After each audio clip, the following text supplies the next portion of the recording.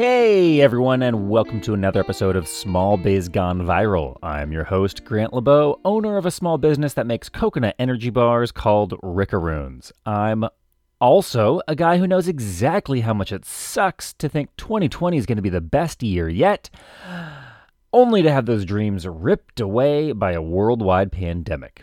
Anyway, rather than wallowing in sorrow alone, I created this show as a shoulder for my fellow small business owners to cry on, to let them know they're not alone, and so that we can all get through this together. Today's sarcastically fun fact: 5 months in, and the COVID situation in Florida is now officially worse than it ever was in New York City, the American epicenter of COVID. Maybe, and just maybe, firing your lead statistician because you don't like the stats isn't an actual solution.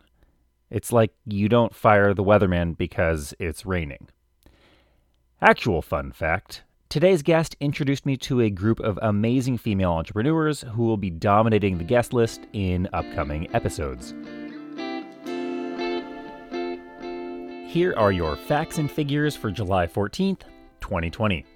Worldwide cases are about to crack 13.5 million, with about 5 million of those currently active. What's amazing is that with only 4% of the world's population, the US has 35% of the world's active cases and 23% of the world's total COVID-related fatalities.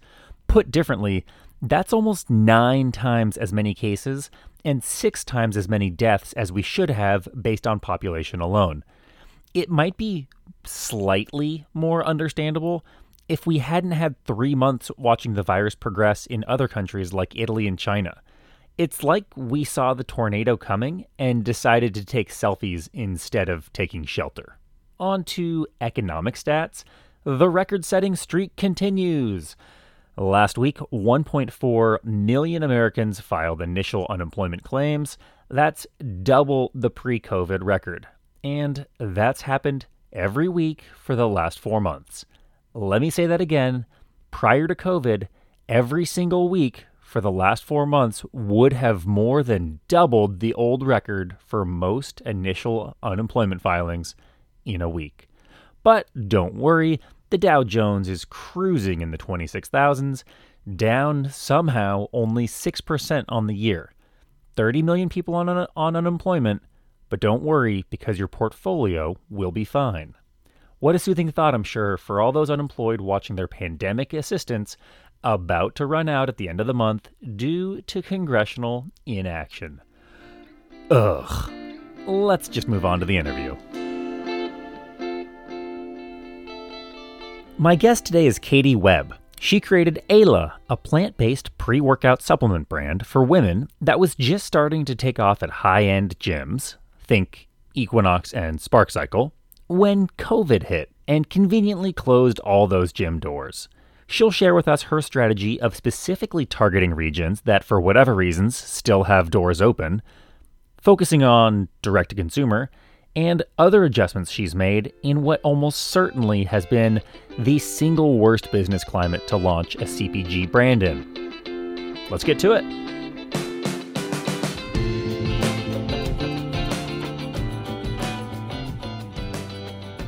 Katie, thanks so much for being here.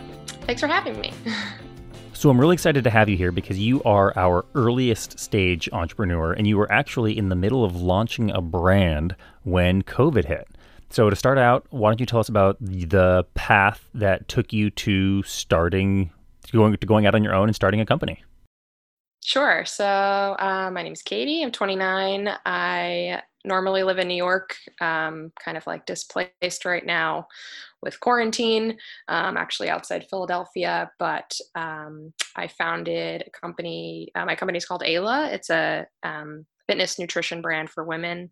We have one product we're focused on right now, which is basically a plant-based pre-workout for women, based in matcha, superfoods, and vitamins, and is kind of a complete re-engineering of what that product has traditionally been on the market.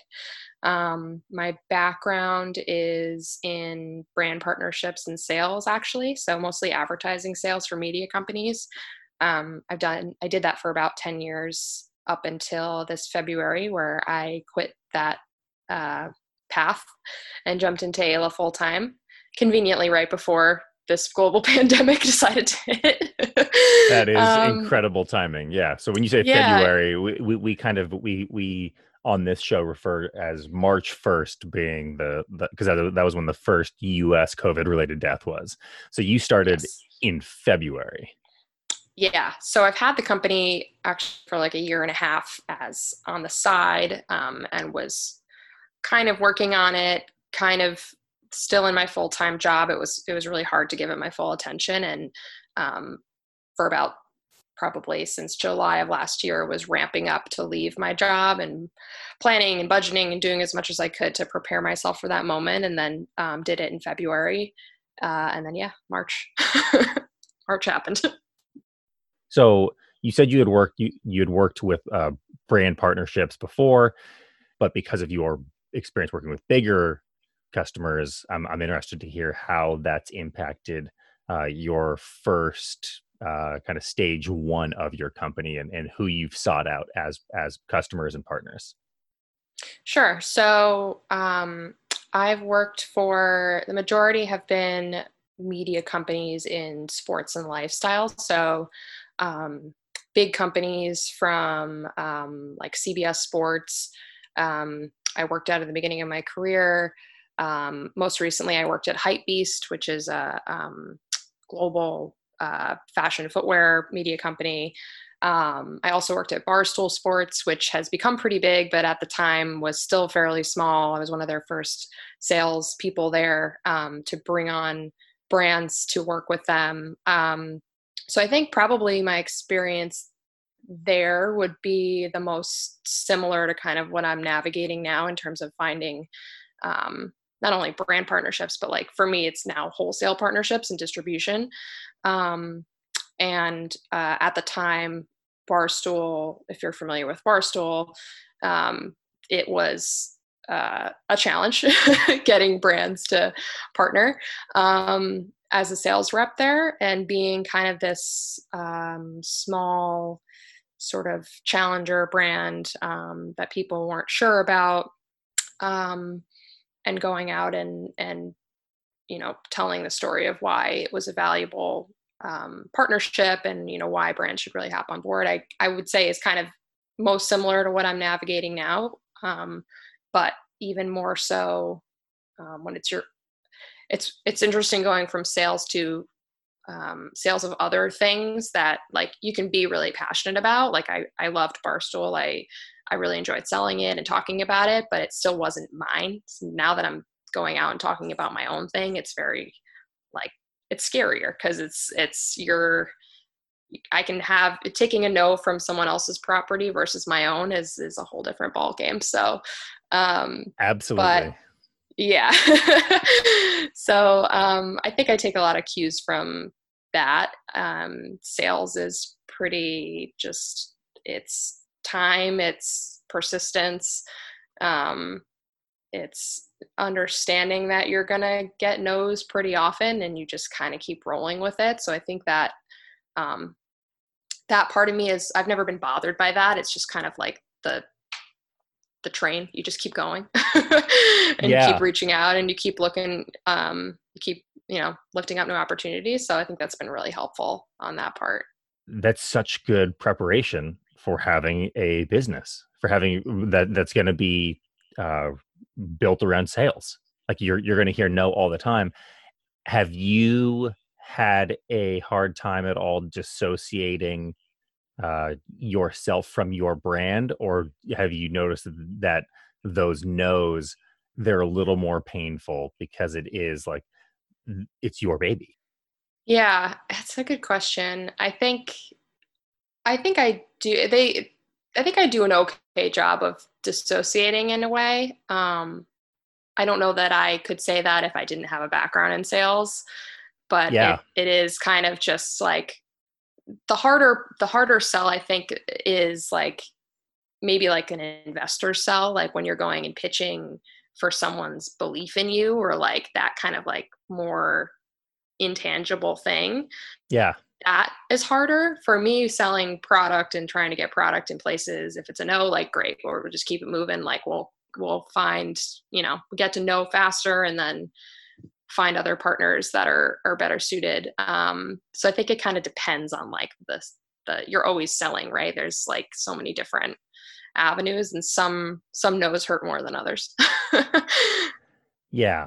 And there are definitely days I know for me where I go home and like I, especially if it's something that I think is such a good fit and I get a no, those are the ones that are really hard. And I just want to go home and just like curl up under a blanket and take just like a Rip Van Winkle nap and just like escape from it all. Cause I'm like, oh, I have been rejected, right? Like I Grant LeBeau have been rejected. Not, hey, someone didn't think my energy bar was a good fit, but like they've rejected the core of me, and that can be really difficult to navigate. I think that Sure. I I can see now just how valuable it would be having a history of of essentially Rejection. of rejection. Yeah, yeah. Oh, this is nothing new to me. Yeah, exactly. Yep. So you had gone all in February, and then of course COVID happens. Mhm. Before we get to COVID, let's go ahead and wrap up exactly where you were as a company in terms of headcount, in terms of brand reach, just kind of some quantifiables, some measurements of where you were at the end of February when you were believing now more than ever that it was the best time to go out on your own and make some magic happen. Sure. Yeah. So we are a team of two, pretty much. It's just myself, and I have someone that works for me on organic and paid marketing. She's not full time, but that's kind of been the team so far this year. I In February we had 5 wholesale partnerships in gyms, mostly. So 4 of them were smaller boutique gyms in New York. One was national, with a spa slash health center in 15 of their locations. Um, so we were straddling like the D2C wholesale approach in February, before all this happened. Still fairly new, but seeing a good amount of traction just organically through D2C. Obviously, the wholesale partnerships, and my plan was to before I quit, I'd kind of started doing this, but I was approaching angel investors for a pre-seed, like a small pre-seed round, um, and getting out there. I had just done a small female founder incubator in the fall, which had kind of allowed me to, tone my pitch and kind of gear up for those conversations, got me some good intros to investors. But the angel market was, I'd say, definitely more than even if I had. It's interesting to think about if I had tried to go out and raise venture capital, if it had been different, but that wasn't what I wanted to do. And yet, when you look at the investment world amidst a pandemic, you've got institutional money versus people's personal money, one of which kind of like has to be deployed and one that doesn't, as much, and can kind of, I was in that bucket where it became a lot harder, to kind of move those conversations forward, and ultimately ended up pivoting away from that. Yeah, because obviously in a world that seems less and less certain by the day, that's going to lend itself to a much more conservative investing climate, and so I'm sure it's going to be much more difficult to raise those early stages in particular. Totally. Yeah. I was interested to hear about what the revenue split was in terms of D2C versus B2B, or basically consumer website sales versus selling to your wholesale partners. Do you happen to know what that was in February? It was probably 60/40, pretty close. 60 40, 60 being Meaning the wholesale. direct being wholesale. Okay, Yeah. because I assume that got pretty much eliminated or very close to it. Yes. come March, April. Yeah. Yes. Okay. She said with a dreading smile. Yes. Yes, Okay. so that went away. Yeah. Before we move on to the real meat and potatoes of the show, it is time for our guest's unsponsor of the show, aka the time when you tell us about a small business run by awesome people that produce an awesome product that you think deserves the support, love, and affection of our tens of listeners. So, who do you have for us today? I would like to shout out a company called Software. It's Softwear. So they're a sustainably made basics line out of Brooklyn, New York. Basics meaning t-shirts, tank tops, joggers, shorts, in a few colors, and that's all they do, but they do it really well. They are an e-commerce brand, so you can order from wherever. Everything's under $100. It's like the softest material of all time. A girl, a friend of mine, Sabrina, started the company. She's a one-woman show and does everything herself, which I always really admire and can kind of align with. Just this past couple months, I don't know if you've seen the quarantine trend of tie-dye loungewear that everyone's kind of into right now. She started just hand tie-dyeing all of her pieces, and doing it for free for customers. So like really kind of rolling with the punches of what was coming at her for COVID and kind of spinning a positive at it. So wanted to give that company a shout out. Shout out to Sabrina and Software, Yeah. software ending in WEAR. Hmm. Very, very punny, and sounds like I'll probably be making an investment for my wife here in a hot second. Yeah, it's good stuff. Good stuff. Okay, let's move into the mid-COVID segment. So March 1st comes around. You were still at that point trying to raise an angel round?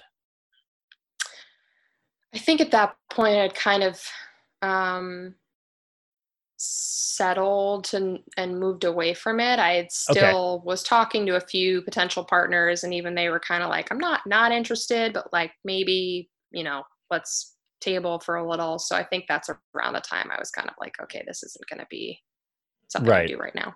As you were looking to raise, was there something in particular that you were looking to put the bulk of those funds towards, or was it kind of just you wanted a little bit longer of a runway personally?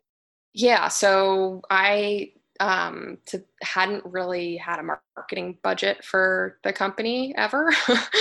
Yep. um, as having started it as a side project, I was like, oh, I'll just invest in the product and it'll sell itself and everything will be fine. And of course, it's not how things work. Right, I right. Oh my should have gosh. known better.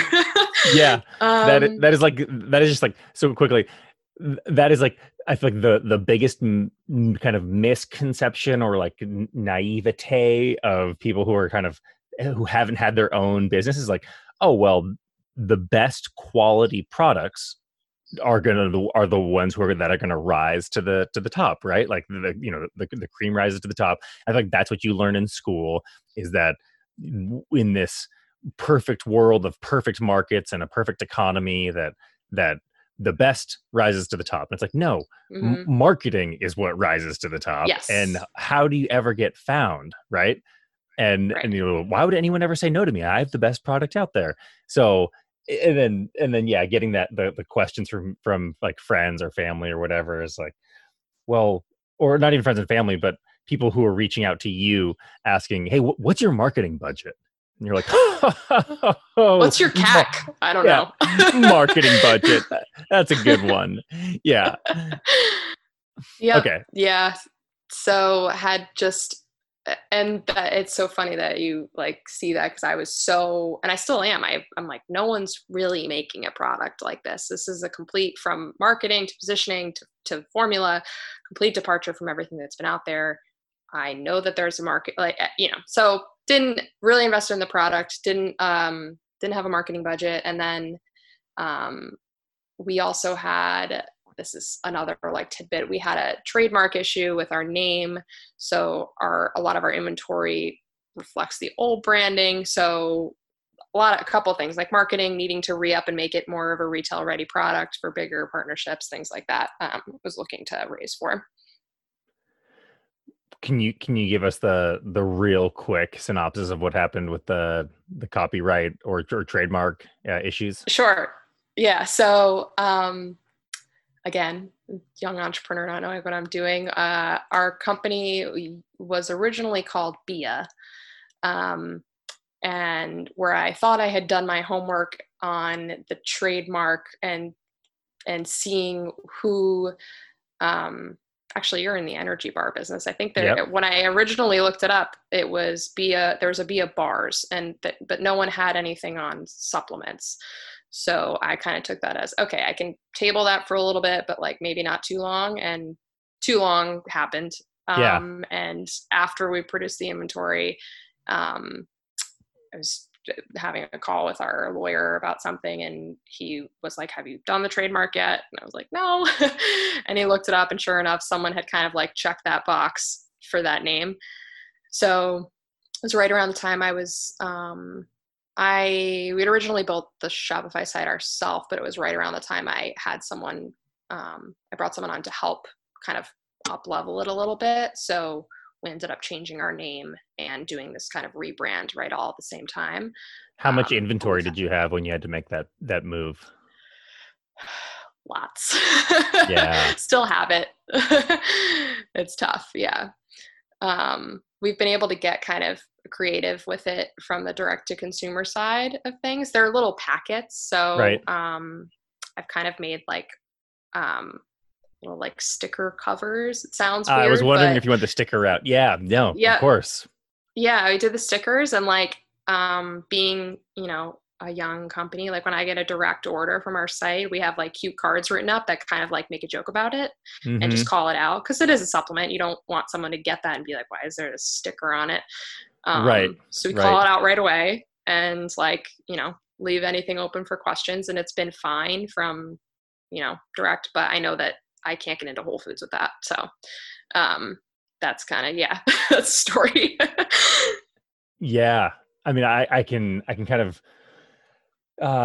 just based off of my own knowledge of like production costs and experience Minimum in orders. Yeah. in a pseudo similar industry, I can imagine that you probably have a really long shelf life, right? Yeah. Decent. Okay. Yeah. And then B, production costs are often not tied to not tied to, are often production costs are often tied to the total quantity being produced, and it's usually there's a tiered pricing. So I would imagine that as you're getting started, especially when you're getting started, and every last dollar that you have is so valuable, and you need to make it, need to maximize what you can get for that. You don't want to be producing every 2 weeks. So my guess, and tell me if I'm right here, is that you probably did a pretty decently large production run in the beginning, because that's how you drive your unit cost down and allow yourself some room for margin. So yeah. Correct. Yeah. Okay. Yeah. And yes. And I And would so also say the packaging in which we decided we want, so when you look at like supplements, fitness supplements or whatever, most often they come in those kind of like tubs or the bigger 30 serving pouches or mhm, the bulk serving stuff, yeah. which is much more economical to produce. You can do a much lower order. I was hell bent on single serving gym bag convenience, little packets. Like I still feel that way. I want to lead with that. Ultimately with a more sustainable approach when we can get there. But I was really focused on, no, I want this to be a convenience factor. I don't think that women are throwing big tubs of pre-workout in their gym bags and going to SoulCycle. But what came with that was the requirement for the way that they fill those packets in manufacturing. It requires a larger order. So there was that part too. Yeah. Yeah. No, that totally makes sense. And I like the way that you're doing so many things to establish yourself differently and differentiate from those the bigger companies out there. kind of the entrenched players. So you're focusing on the I feel like we should go back a little bit. You're Sure. focusing on the single serving, direct to targeted towards the female audience, who is very much exactly what you just said, going to Soul Cycle, Flywheel. Is that kind of the target demographic right there, like the on the go, going straight from the high power, high stress job in New York City to someone to Flywheel, or somewhere that's going to be a kind of a higher end final workplace in before going home for the night. Yeah, I think it's yeah, the overcommitted woman that's running around all day trying to make a half hour or an hour for herself for fitness.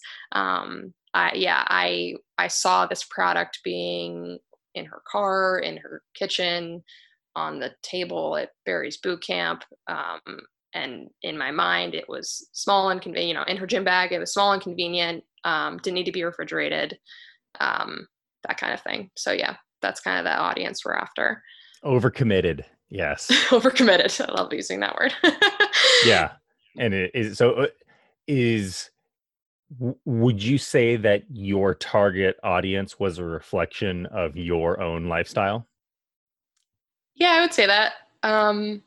Yeah, that's kind of where the idea came from. I've always, uh, I've been pretty active my whole life. I'm definitely someone that, I work out maybe 4 to 5 times a week. It's like the best part of my day. I've always really enjoyed it. Pre-COVID, I was going, 6 or 7 a.m. before work, which is what kind of like put me on this search for, okay, I'm not making a pot of coffee in the morning. It's far too expensive to stop at Starbucks every time I'm on my way to the gym at that hour. What's something, which kind of fell into this pre-workout category? What's a pre-workout I can take that won't make my heart beat out of my chest or give me these weird tingly feelings? And the majority of what I found when I looked was just that. It's kind of been this like under innovated category. It's still mainly marketed to bulking up, mostly to men, which I think is just the brands haven't caught up yet. That there's huge opportunity for performance nutrition with women. It's just, I think it takes a different form, and I think it's a different, um, in marketing and ingredients, all of those things. So short, that was a long answer to your question, but yes, it was a reflection of like, I need something quick but healthy that I can take, daily and not feel, on most pre-workout labels too, it says on the back in small print, like, don't take this consistently for more than X amount of time. A lot of people don't read that. So Right. what's something that I can take every day and not feel like I feel bad about it or that it's going to hurt me? Yeah, it's funny. I can just imagine those warning labels being put in like the least convenient, most hidden place possible, because obviously, how do you make money if you're telling people not to take your product often? Yeah. Right. Yeah. Yeah.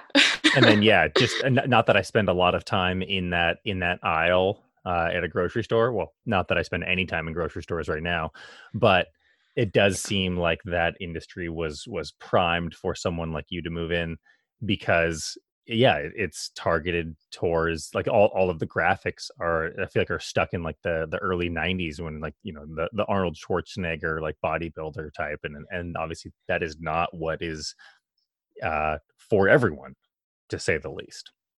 So Right. Yeah. yeah, one of my favorite things as like I don't know, someone who's, I guess, passionate about the world of entrepreneurship, is hearing someone who is approaching things in a way that just like totally makes sense. And I don't know, it's just like it makes me light up hearing, oh, like everything that you're doing is logical, and is like something that maybe people don't really think about, and obviously it's not common, because otherwise this would have been done already. But just hearing about how you've approached the industry in general, and then the way that you're going about the marketing, obviously that like your background is in marketing, so it makes, or sales and marketing, so it makes sense. But I guess what I'm just saying is I love where you're going with Ayla and how you're approaching it, and it just all makes sense. So not that that means anything, not that my opinion means anything, but No, it I does. love it. I love it. Thank you. Thanks. I think the same thing too. It's always, and when I talk to more people, and I mean, especially for me, like when I was first starting out talking to other women and being like, don't you feel like everything that's out there is for like, but like bodybuilders? And so many women were like, oh yeah, I take my husband's, but I hate it. Like I don't really like it, but I don't have anything else. And I was like, huh, okay. So this isn't just like women have coffee, they don't need anything else. Like there is a desire for something like this, Yeah. but they've been turned off. The Yeah. stigma has like ruined it. And even just as you were saying the thing about, you don't necessarily want to start at Starbucks or make a hot pot of coffee in the morning. I'm totally right there with you. I have one workout that I do about once a week with some friends where we go and run hills, and it's like hill sprints, and it's the hardest workout that I do of the week. And I can't have coffee the day of, or else my calf cramps. And so again, as you were going over that, I'm like, genius. Of course, people need something else, and not everyone wants to do the coffee thing, and because there's a need for it. So I we have to move on. I can't just continue to compliment you. Yeah. Okay. Okay, fine. Okay, so let's go ahead and move, into or back to kind of the quantitative measurements of how the first few months of COVID hit you. You said you were at 60-40 split, with 60% of your sales being in being wholesale. March, April, that's gone, right? Yes. 100% or very, very close to it, I would imagine. Pretty much the exact, the dip has been pretty in line with what we were getting from wholesale. So the D2C side is still, it's interesting, and maybe it's just because we're early that there may not be a rhyme or reason for it. I knew why the wholesale was going away because the gym's closed, Yeah, they're obviously. literally I closed. think, Yeah. yeah, they're literally closed. Although, well, we'll get to that. Excitingly enough, some of the markets we're in with that larger wholesale, our gyms are open in, so that looks promising. But on the D2C side, I wasn't sure what was going to happen because it's not to say that this product isn't applicable to a home workout, but people are not in the rush that they were. I've always used it in the morning. It can certainly be used for an afternoon workout. It's between 80 to 90 milligrams of caffeine, so it's around almost less than a cup of coffee. It's not going to keep you up all night. But it's kind of been positioned for like an early morning rush or something like that. And when people have more time, are they just going to kind of leisurely wake up on their own, get into their workout in their living room whenever they do? Like, I wasn't really sure. But yeah, as you said, that 60% basically went away, and the D2C side kind of like teetered a little bit, but honestly stayed somewhat consistent. Yeah, I feel like in general, the D2C or the direct to consumer side of things for us has been positive the entire time. We saw one really big spike, and then now things have kind of come back. And I feel like the internet sales in general, people are home and able to spend more time shopping, but also the longer this thing goes on, the less certainty there is in the world, and with that comes more conservative trending of purchases, right? People are going to kind of go with what they know, and it's hard to get out there and put yourself in front of customers.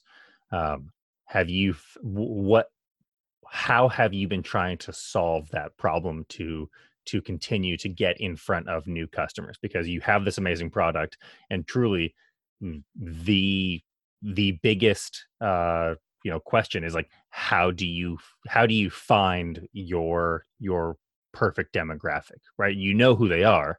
How do you get your Mhm. product in front of them? Yeah. So I think from the direct to consumer side, we'd never really run Facebook or Instagram ads. I'm kind of just starting to do a little bit of that, but with caution, Yeah. because it is a little bit of a black box, as I'm sure you know. Mm-hmm. Um, so that and focusing on honestly like organic content, and finding creating content and finding communities that way and getting the product out there. On the wholesale side, I've started to kind of focus more. um, I do have a couple of conversations that are coming up, but not for until like slotting for next year. But Yeah. on the gym side, even if it's like a smaller boutique studio, looking in markets that are open, Atlanta, Florida, Dallas, look kind of looking there, for wholesale partners and opportunities for the time being. Those have always been kind of decent markets for us as well. So, um, yeah, just kind of plugging our way through Yeah. it, going and That finding people. that is so interesting. You're the first person, the first guest of the show to kind of key in on the fact that each state is doing its own thing, and so of course you would target the places that are open and have been less restrictive perhaps from the get-go, and also are more lenient, or faster moving in reopening, for better or worse from a public health standpoint, but for better from your personal economic standpoint. Yeah. How very Yeah, insightful. yeah, yeah, and like people are really excited to get gym goers are very excited to get back in.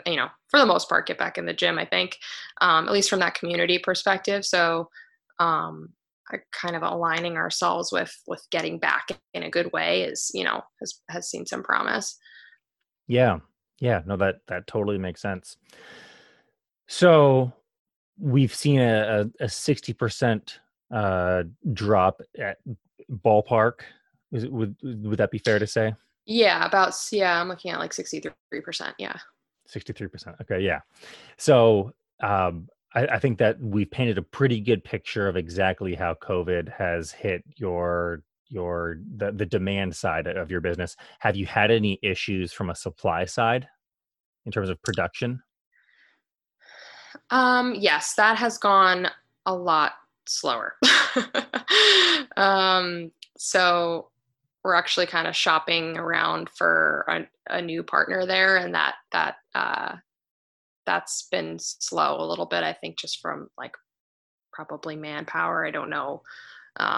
It's different in every state, but yeah, that's been a little bit tough. Yeah. And gosh, what a time to try to find a new, we call them, do you call it a co-packer? Call it or a co-man or a Yeah. yeah, Yeah. Yeah. Okay. co-packer. Yeah. Yeah, I mean that's something that ordinarily takes, gosh, in my world, 6 to 12 months probably to find Yeah.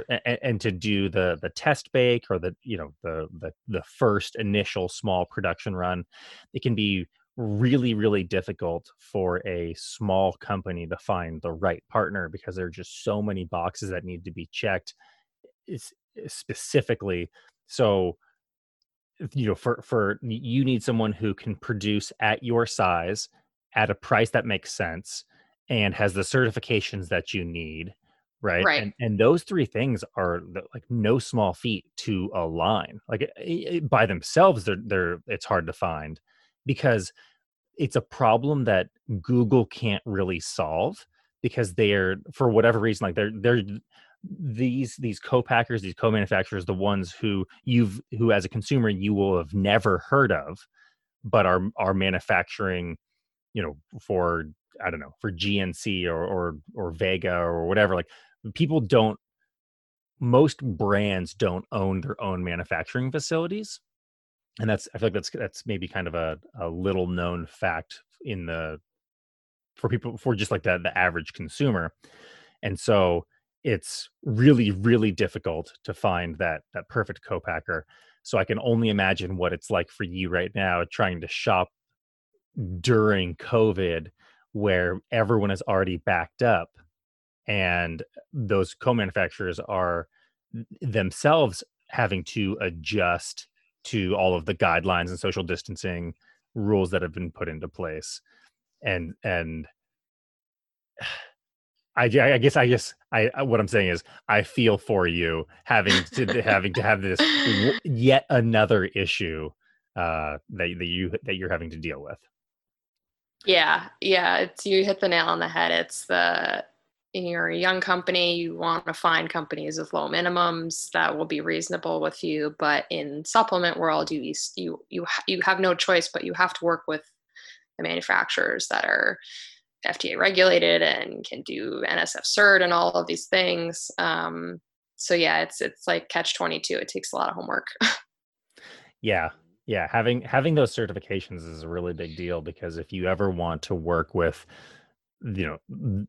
first of all, the Costcos, the Targets, those big ones, they're definitely going to need those audits.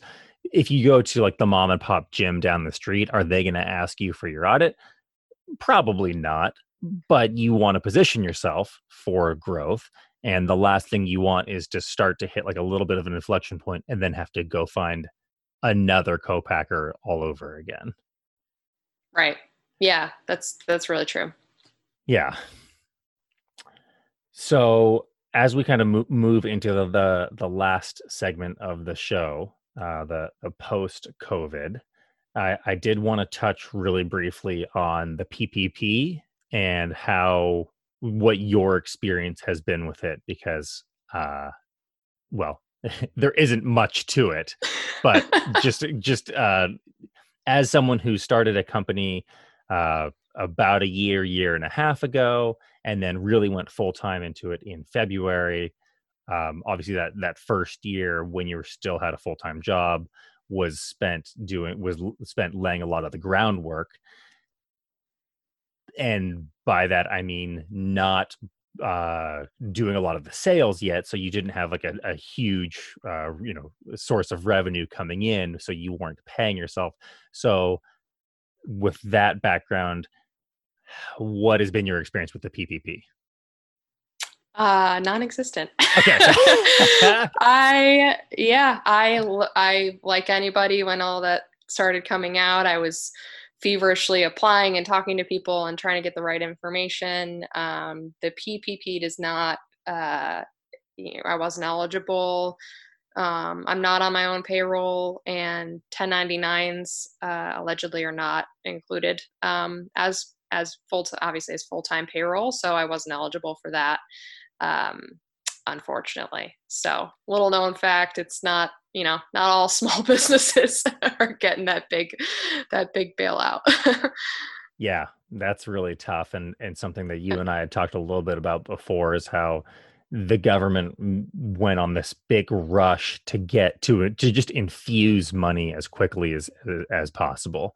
I think that is kind of the lesson that has been learned in the Great Depression and then in the Great Recession, is you need to infuse cash into the economy really, really quickly to stop the bleeding and stop things from just basically having a total collapse, which I would say was done pretty successfully. But when you move really quickly, there's gonna be a bigger trade off, right? In terms of the quality of that cash infusion, and there are going to be people who are going to slip through the cracks. And it sounds like businesses that have been started over the course of the last year and don't really have a proven track record, uh, were basically are going to be the ones who are going to be suffering the most there. Yeah, yeah, unfortunately that's the case, but eh, it's what it is. It is what it is. Yeah, Yeah. exactly. Well, that is a very glass half full way of looking at it. Although you've obviously had a lot of time to look at it. So Yeah, yeah. yeah, no time to dwell right now.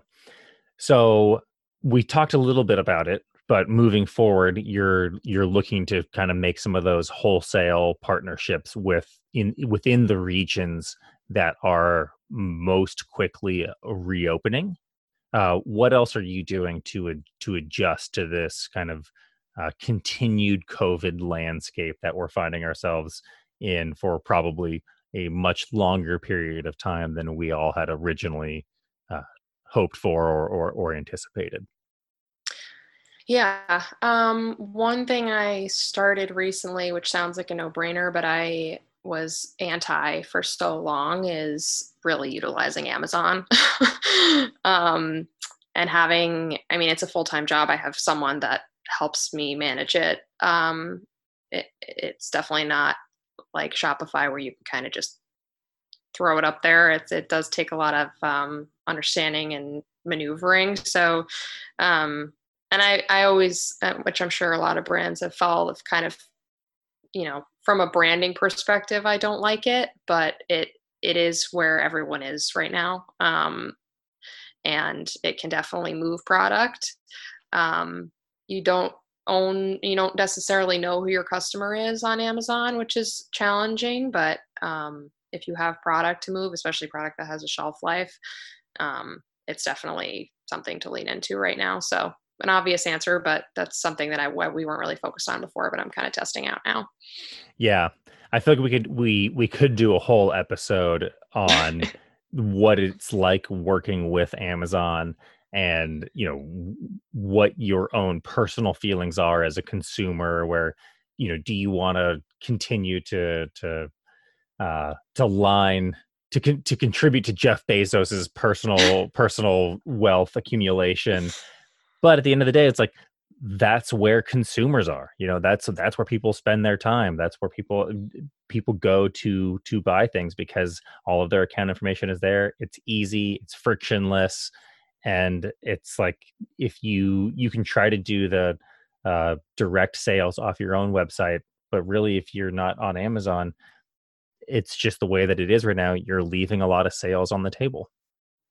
Yeah. And yeah, we've had this doesn't normally happen this way, but I've had a few customers trickle over from Amazon into our subscription direct business. Hmm. So if that continues to happen, that's great. But yeah, and for supplements too, it's a huge category on Amazon. I can't deny that.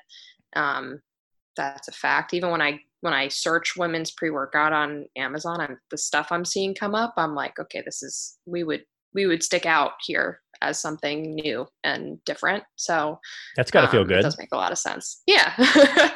Yeah, So kind of. hopefully.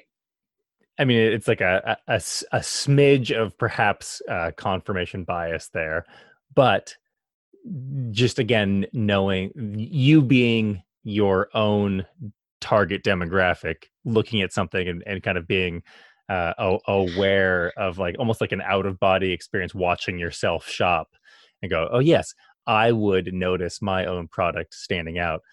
That's got to feel good because that means that you're doing something right from a branding standpoint. Yes. Yeah. I think so. Yeah. That does feel good. Yeah. Okay, so you're geo targeting places that are reopening faster than perhaps New York, which is sort of one of the epicenters of this all. Although it sounds like things are getting a lot better on the ground in New York, are things, nowhere perhaps in the world is there a more densely populated on every block some high end gym, uh, but if those are all closed, then it's not really helping. Are those places starting to reopen in New York, or is that like phase 17 that we can look forward to in 2025?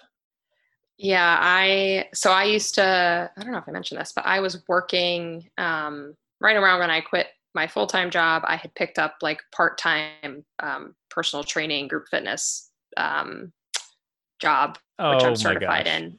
I And know, right? It's like I did all the things. so you're like, okay, this will be my side income, which will help Yep. fuel me through this growth process. And then Yeah. COVID Yep. happens, and they're like, "Hey, your full time job is dead, and also you can go ahead and hit the pause button on your side gig." Yeah. It's so weird to think about because when people are like, "Oh wow, you really timed it well, huh?" I'm like, "Well, when I think about it, yes, the fitness training was supposed to be like my living expenses, and then everything I'd saved I was going to kind of like figure that out for the business, um, and it was very little time like to contribute. Like I was teaching classes at like 7 in the morning and then I have the rest of the day, so it was perfect and I love doing it. My full-time job, I don't know if I would still be there anyway at this point, which is kind of like a sad thing to say. I'm happy. I still don't regret leaving my full-time job. At least from like, I just, it wasn't fulfilling me. I know that that's not the direction I wanted to stay in, but there's also kind of a relief that I got to make the choice in a way, versus being, unfortunately blindsided like some people in the media industry is kind of a crapshoot right now. Yeah. So there's that. Yeah. Yeah. I was just reading about that this morning about how Facebook is only seeing a 5% growth in advertising sales, and Google may actually see a decrease this year, which is like crazy for them because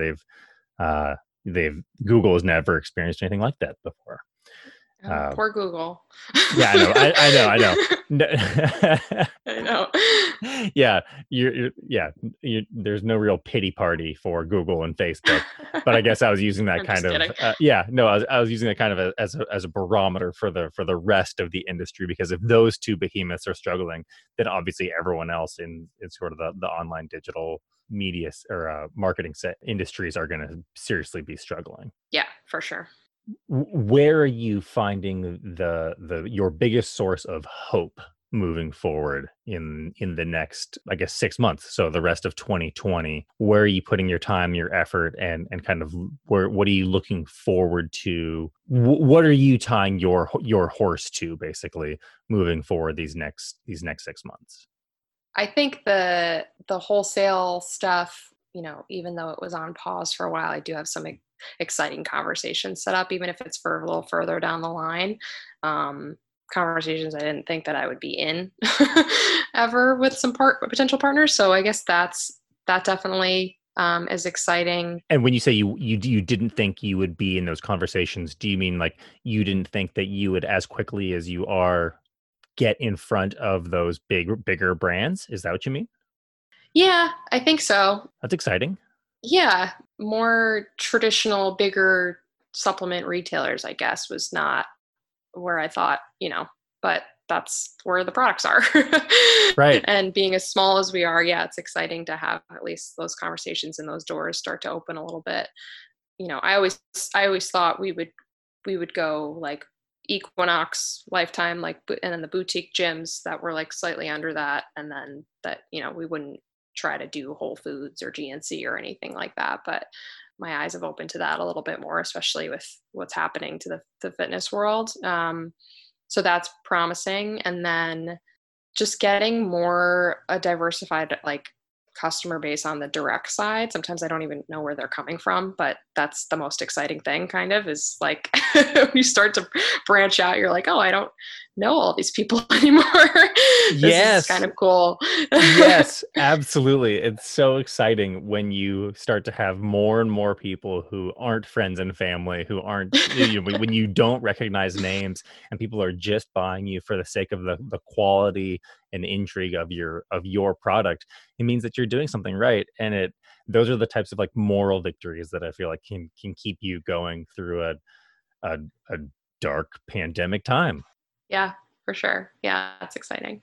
Well, on that up note, I think we're going to wrap things up here, and I am really excited though to do our next check-in in a few months down the road, because I just feel like you're doing so many things right, and you have this really high quality product that just seems poised to disrupt and almost establish its own, I wouldn't even say disrupt the market, I would say like establish its own market because of the way that you're targeting and just kind of positioning yourself. Thank you. Yeah, I'm excited too. I hope so. Katie, thanks so much for coming on the show, and yeah, let's talk again soon. Awesome. Thanks for having me. Thank you to my guest, Katie Webb of Ayla. If a delicious plant-based pre-workout supplement sounds right up your alley, check out meetayla.com. That's MEETAILA.com.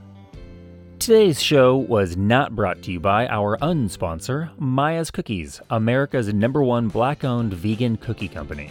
I recommend going with either the assortment called the Mother Load or sticking with my favorite, chocolate chip s'mores. If you know of a small business that you think deserves a shout out, send it my way to smallbizgoneviral@gmail.com. If you have a small business owner who has a good story to tell and is a good storyteller, send suggestions to smallbizgoneviral@gmail.com. If you have a friend who is a small business owner and has struggled through COVID, share this podcast with them. Even if they don't listen to it, they'll at least know someone cares about them. If you like this podcast, like, subscribe, and write a review wherever you are listening to this, and follow on Instagram at smallbizgoneviral. If you're not into those options, just try to do something today nice for a small business.